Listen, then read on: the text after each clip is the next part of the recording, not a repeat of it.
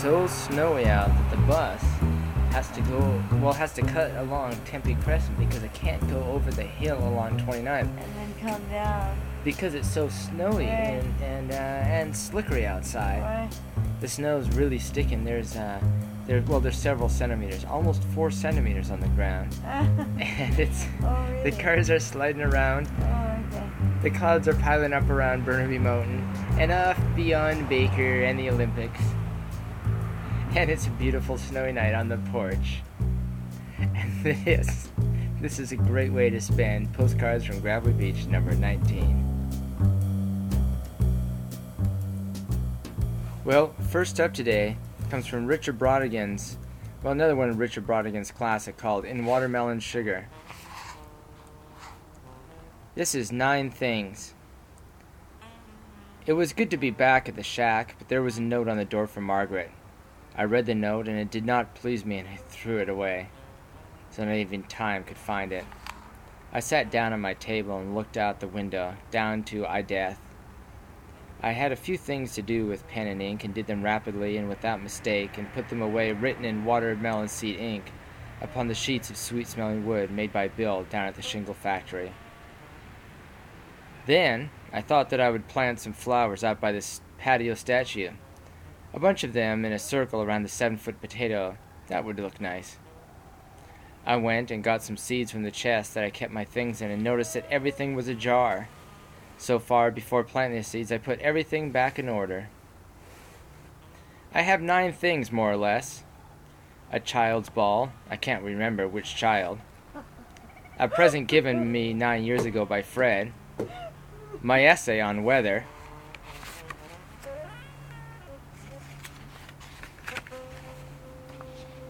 Some numbers, 1 through 24. An extra pair of overalls. A piece of blue metal. Something from the Forgotten Works, a lock of hair that needs washing. I kept the seeds out because I was going to put them in the ground around the potato. I have a few other things that I keep in my room at Ideth. I have a nice room there off towards the trout hatchery. I went outside and planted the seeds around the potato and wondered again who liked vegetables so much and where were they buried, under a river, or had a tiger eaten them a long time ago when a tiger's beautiful voice had said, I like your statues very much, especially that rutabaga by the ballpark. But, alas.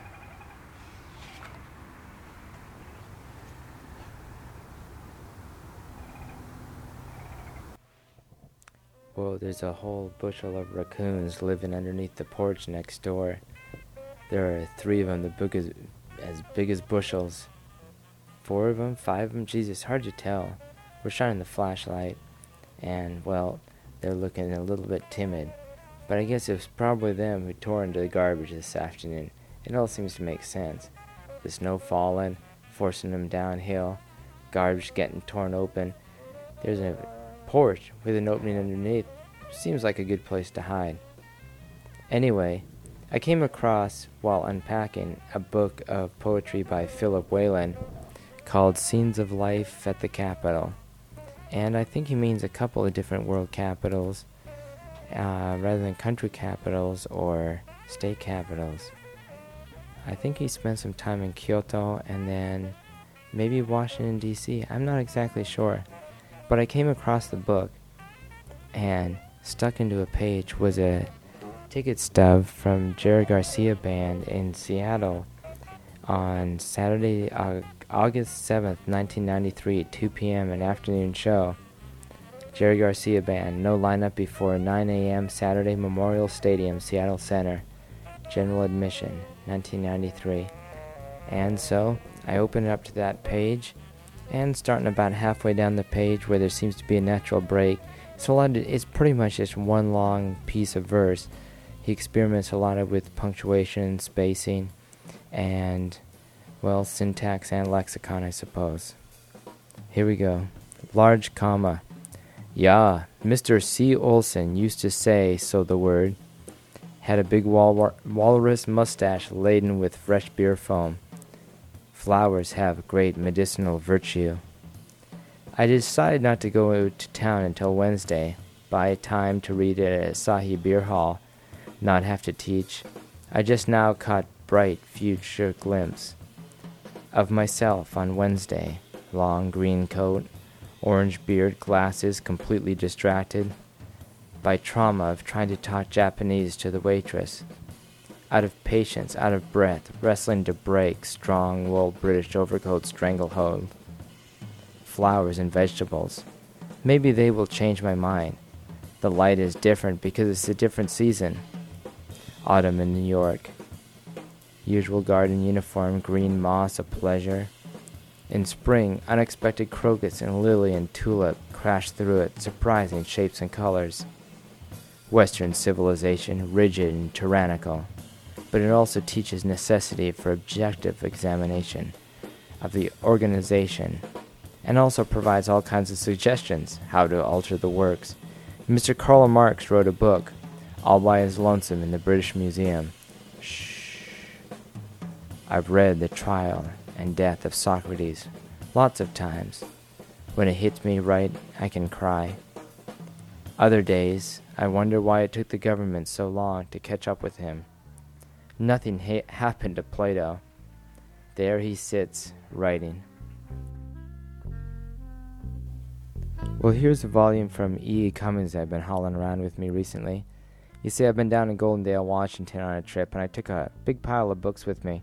I was thinking I was all sly because I was taking rather thin volumes, several of them, thinking I'd have a chance to go out and disappear into the hills and record a few postcards.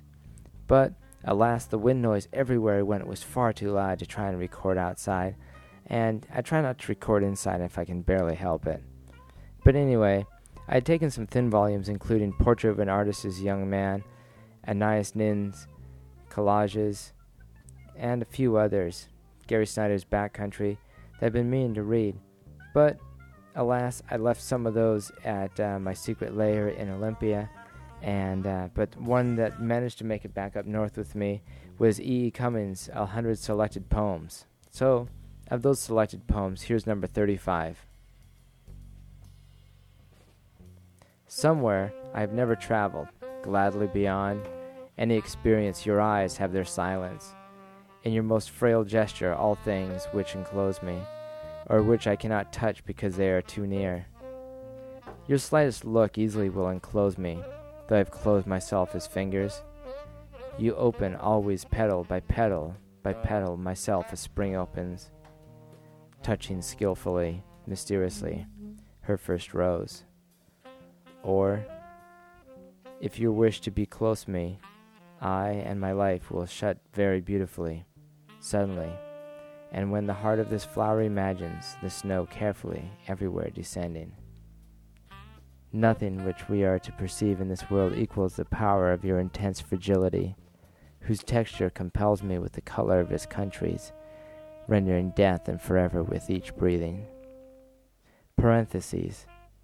I do not know what it is about you that closes and opens. Only something in me understands the voice of your eyes is deeper than all roses. Close. Nobody, not even the rain, has such small hands.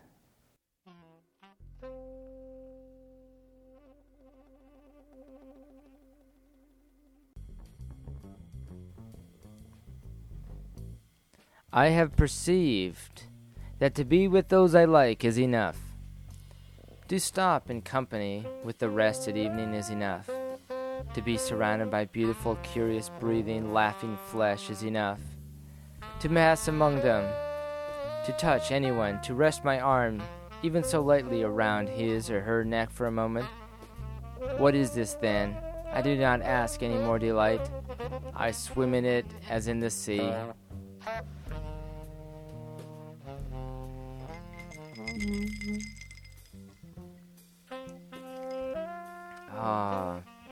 That's Walt Whitman.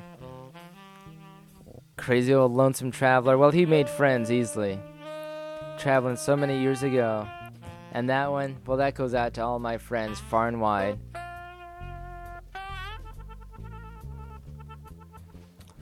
Sunday, Providence, gray like last week. With my bargain matinee cough syrup nod, candy-coated hold on to my thick head. Next wave goes to Mars, next even further. Watch the clothes spin in their fluff and dried nebulae. I've tried it all on bended knees, but I'll just think here and sit about. Lost months and misplaced friends, haggard days and ice cream cones. I'll stand here holding nothing, try to think how I got here, then figure where I am.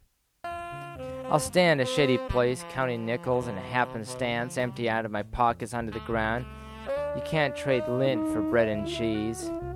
It's cloudier now than it's been for years. I've spent days moving quickly, years dreaming loosely, and hours watching patiently, and weeks muddling and fidgeting for the moment. Now that is elsewhere and some time before. The dogma, the karma means stuck to ceremony with duct tape and question marks. Tired boots thinking how you should be, otherwise it's alright. Just as long as everything is justified by candle wax and framed. It's supposed to, the hand-me-down coincidence. The clouds, the fact that 3 or 4 or 5 are read or right. Isn't the truth, it's just 5, 6 and wrong. And we've jumped over hedges with nothing on the other side. And we've sat on ledges, watching from high above rivers going somewhere we might have been before. And we watched the airplanes going to some place, seen them from the dirt going somewhere, with people never seen. And we've stumbled sidewalks, tripped them in our boots, stayed out of the drain grates, and ended up where we weren't. So tired, but sometimes so inspired, bewildered, with something we've never met, and history yet unseen. I see the diesel downshifting, neon blinking all across the sky. I see cars driving in all circles, and I see you looking in the corners. See what's to find amidst the rubble. The happy and the in-between, the worlds and the bricks, the grass and dirt still moist, breathing life lost, loveliness in spite of it all. Like in the Providence days when we carried the 3-foot bong to the park late at night, sitting next to stoic Roger Williams, overlooking the city, listening to the clanging of the crane held post-masher. We filled the chamber with piney gin drinks and vomited in historic places. Yes, Washington was a guest here, April 6, 1776. Yes, and I hurled my stomachs 216 years later. Take a mental note to eat better. This thick, sweet medicine. Now that the Sunday morning laundry takes its toll, that games are great and the newspaper worse. There are many things I don't have. Tickets, dollars, ways and means. The diesel smell always reminds me of being exactly here, right about now. Those neon lights and cheap motels, styrofoam coffee and sleeping bags. But I'm going elsewhere. I'm going elsewhere, not here, but maybe it'll look like here. I just hope not. Don't you disappear into the fray of human tragedy. Just lay your haggard body here next to me. Both God and devil can steer you wrong. My life clipping by at 33 1/3 speed. I'll stand here hugging nothing, count my dusty nickels, and start looking what the road signs say. Well, I am happy my drink is still going. Oh, and it's tasting good, too. Highly recommended for those who enjoy a little something extra in their beverage enjoyment experience. Well, that was, E. Cummings was in there. Philip Whalen was in there. Who did I start off with? Oh, there was some Walt Whitman in there.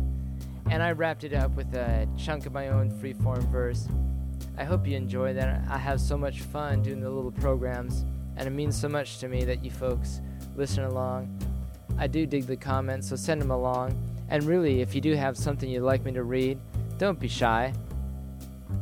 Coming up on the next few shows, I've got this Letters to a Young Poet from Rainier Rilke that I've been meaning to read.